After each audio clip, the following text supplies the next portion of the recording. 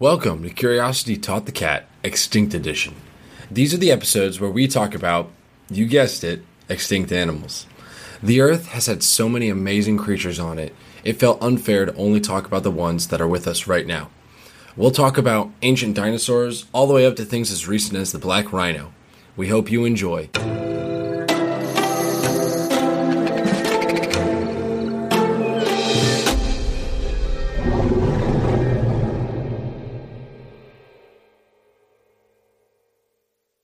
Hello and welcome to Curiosity Taught the Cat Extinct Edition. I'm Jack. I'm Julia. And what are we talking about, Julia? Today we are talking about the Quetzalcoatlus. And today is also special because we have a special guest on the show. We are joined by Brendan, also known as Shades, who makes the music for us. So welcome, Brendan. Happy to have you. No, thanks for having me. So like Julia said, today we're talking about the Quetzalcoatlus, or as we'll call it from here on out, the Quetzal. So it's named after the Aztec god, which was a feathered serpent, and its name was Quetzalcoatl. But it has a scientific name of Quetzalcoatlus northropi, and the northropi part is actually named after John Knudsen Northrop, which, if you're in America, you've probably heard of the company Northrop. It's one of the big aviation companies in the country and probably around the world. So that's why it is named the Quetzalcoatlus northropi. So the Quetzal lived from 69 to 66 million years ago, mainly in North America. So that was during the Cretaceous period. We found the best remains in Texas. We believe the environment was like a swamp, which is probably how I think we'll talk about like where it got food from. Yep. But some remains have been found all the way up in Montana, even all the way up relatives in Alberta, Canada. And like Brendan had mentioned, Texas at that point was probably more like a swamp. So from what I know about how the world has evolved and whatnot, where we have a lot of dry, arid places now, so like a lot of deserts, like Africa, for example. Mm-hmm.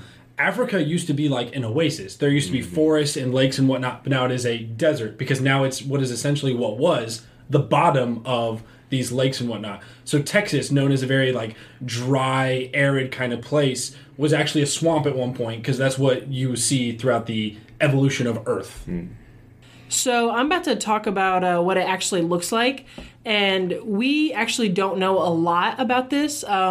We have found little remains on this animal, and because of how old it is considered a dinosaur, and that means, we can find remains tomorrow and it changes its entire look. So we don't know exactly.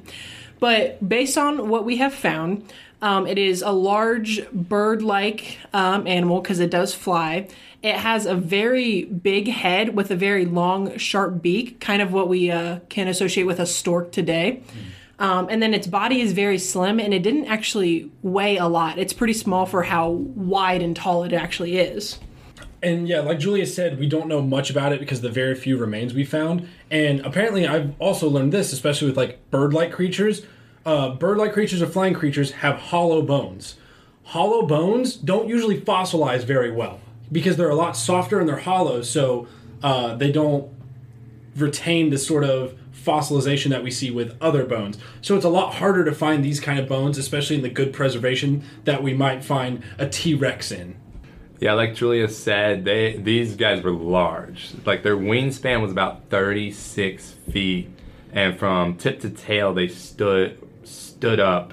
They stood on their four legs, but from tip to tail they were 30 feet, which made them the tallest carnivore because they actually stood over Tyrannosaurus rexes at the time. So just a reference, they were pretty much about the size of a giraffe when walking. So that's not saying that they were up to 30 feet. That was when they were walking on their four legs. But unfortunately, and we did look this up, humans would not have been able to ride them because Quetzals were only a fourth of the mass of giraffes. And like Jack mentioned, their bones were hollow because that was the only way they could actually take off to begin with. So any more weight probably would have destroyed that. So they were, even though they were tall and large, they were not heavy. Like the best estimate, because like it's really hard to guess body weight when all you have are bones. But best guess based on other flying creatures and the size of its bones, absolute max about 500 pounds. And like Brendan said, one of the main reasons for that was they have to be able to fly. And we'll get into more of how it flew and whatnot. But since we're talking right now when it was terrestrial, when it was walking, the best sort of comparison is a giraffe, where it kind of almost has longer front legs and then slightly shorter back legs.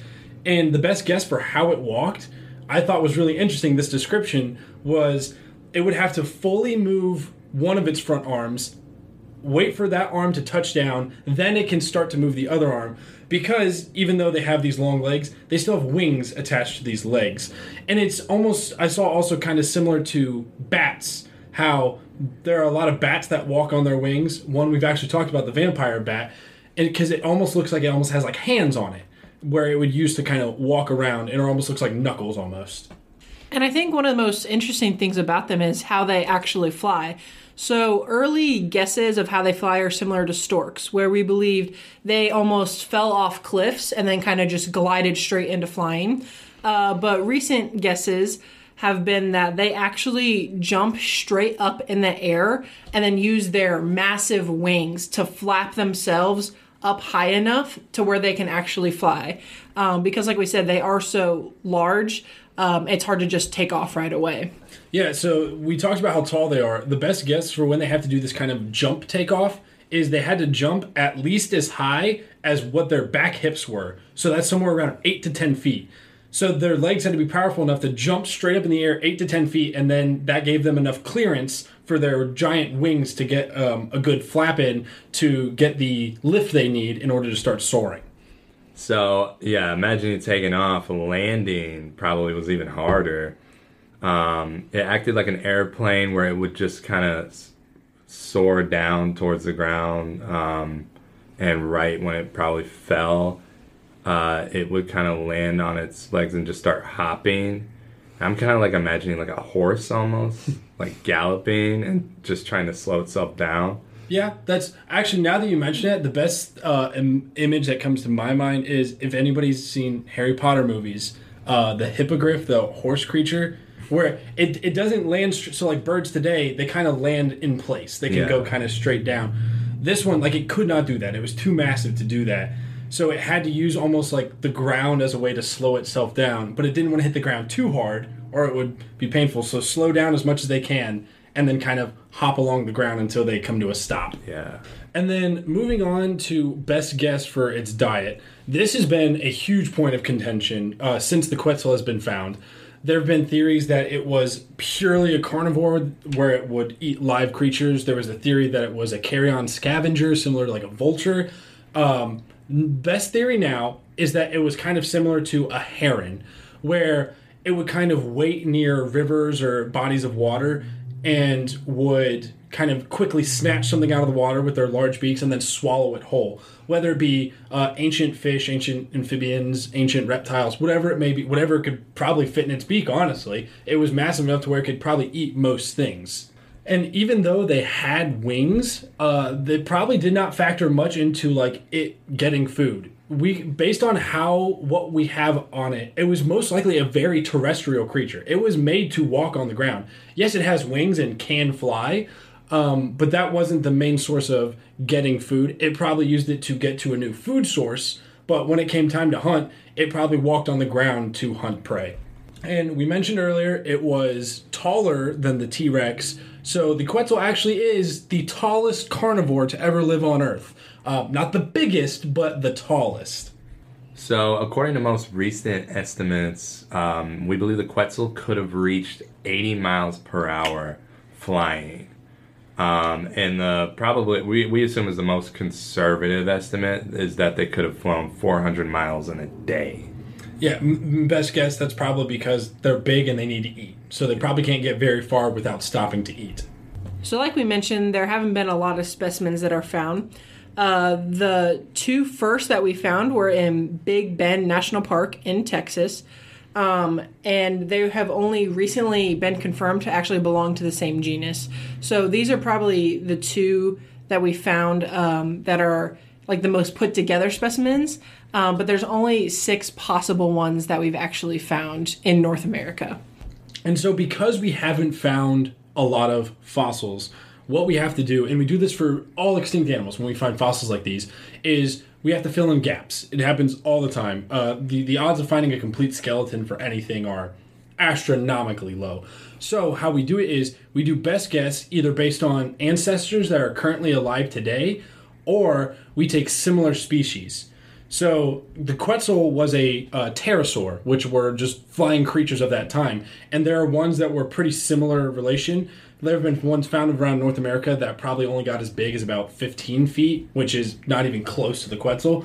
So based on the shape of their bones and whatnot, we can kind of extrapolate what the Quetzal would have looked like. It was probably similar, just bigger. So for pop culture, the Quetzal actually has made a couple appearances in video games, movies.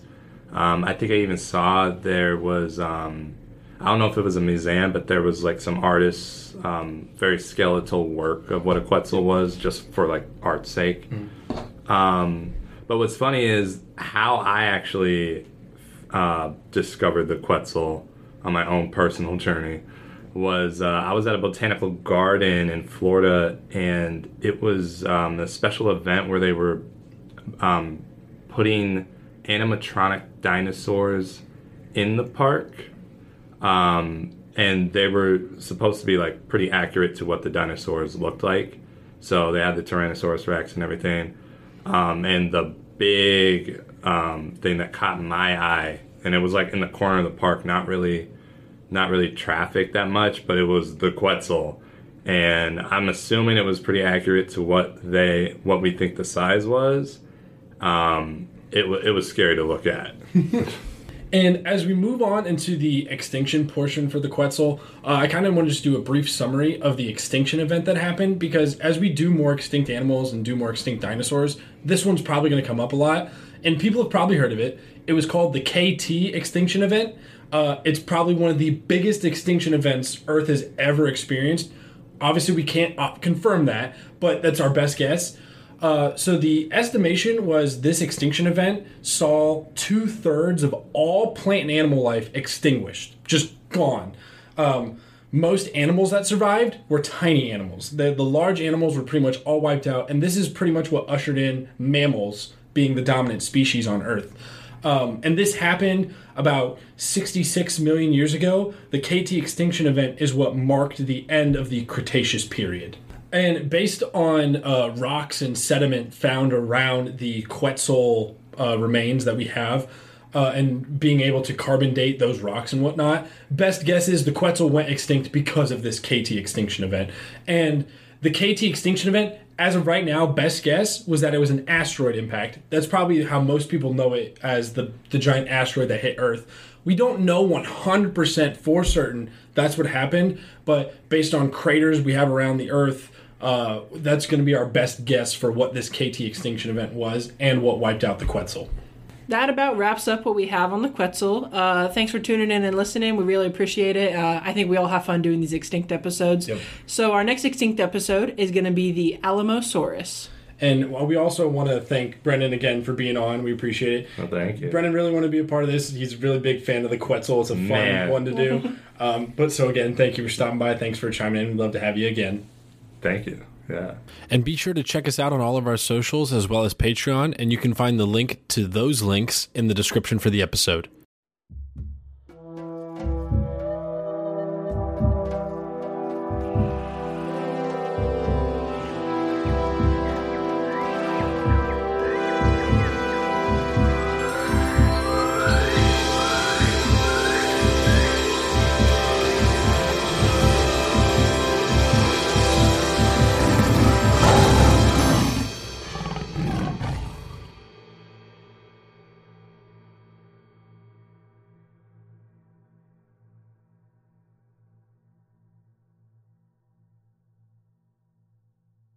I'd also like to thank my friend, the musical artist known as Shades, for creating this amazing intro and outro for this podcast. I highly recommend checking out his other work.